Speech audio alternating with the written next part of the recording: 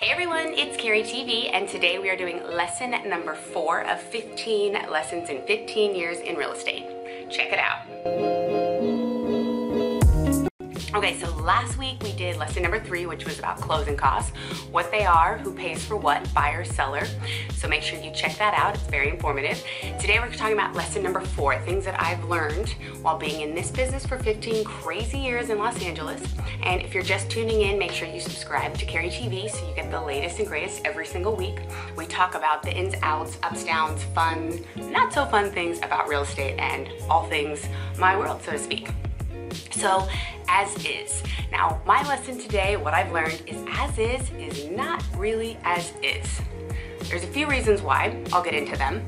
As is a common misconception. So, if we get into escrow, or we're in counters and the seller goes, I want to sell this property to you as is. The misconception is a buyer thinks, okay, I have to buy it no matter what because it's as is. And then also, the seller is not going to fix or repair or offer any credits as is. This does not mean that you cannot do your inspection process. So the as is process means the buyer gets into escrow, they do their inspections. Now the buyer can opt to cancel escrow, or the seller can opt to actually fix things, but no monies are lost, no deposit is lost. It's just a first look. Now, the reason why the as-is gets renegotiated, 3 good reasons. 1, some things are found during the home inspection process that you just don't know about. You don't really know what is under the house unless there's been disclosures of previous inspections. So often you find issues with the sewer, foundation, the heating and air system. So when there's surprise finds like that you can't see when you first visit the house or when you go back a couple times, often that can be a good case to reopen the negotiations. Makes sense, right? You wrote your offer or you negotiated your counter based on what you could see. Now, to a degree, this still falls under as is, but a lot of times sellers have pride of ownership and they want to help the buyer out. So often we come to a new agreement during this process.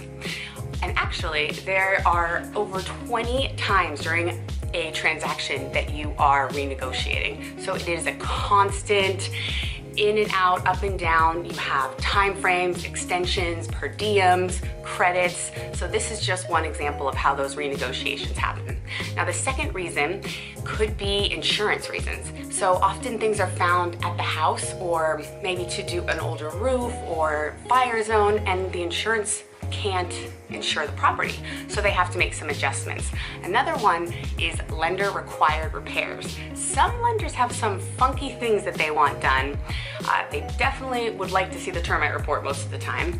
So if there's a little painting to be done, sometimes they want a garage door fixed. So that is the third case where the as-is can be renegotiated. So as you can see, when you get into a transaction, don't be scared by the term as is. Know that probably you're not going to get any credits or any repairs, so don't try to renegotiate based on that. But if things come up and there's some hurdles that go into these repairs needed, you can probably renegotiate. That's just what I find. It's nothing to be scared of, and it's nothing to want to walk away from before you actually do your investigations. So a lot of times a buyer will get into escrow and then think they can squeeze the seller for more money after the fact, and that's why sellers usually say it's as is. So with that being said, some things we do to try to get ahead of this renegotiation of as is have the seller fill out all the seller disclosures and do a pre-home inspection. So try to get everything and anything in detail in writing to the buyer, and also ask for it when we're on the buy side. So this prevents a renegotiation once you get into escrow. And also, we as agents are here to walk our buyers and sellers through the process. We try to manage expectations, try to set up both sides for a win-win situation and make sure everybody's happy, because that's the point, right? So lesson number 5 will be our next lesson, and that one is going to be about the nitty-gritty of real estate, the reality of working in this world, and all the fun things that you learn along the way. So that'll be a fun episode, and I'm still thinking of the best way to put this all together, so stay tuned. That'll be a good one next week. Bye guys, and subscribe.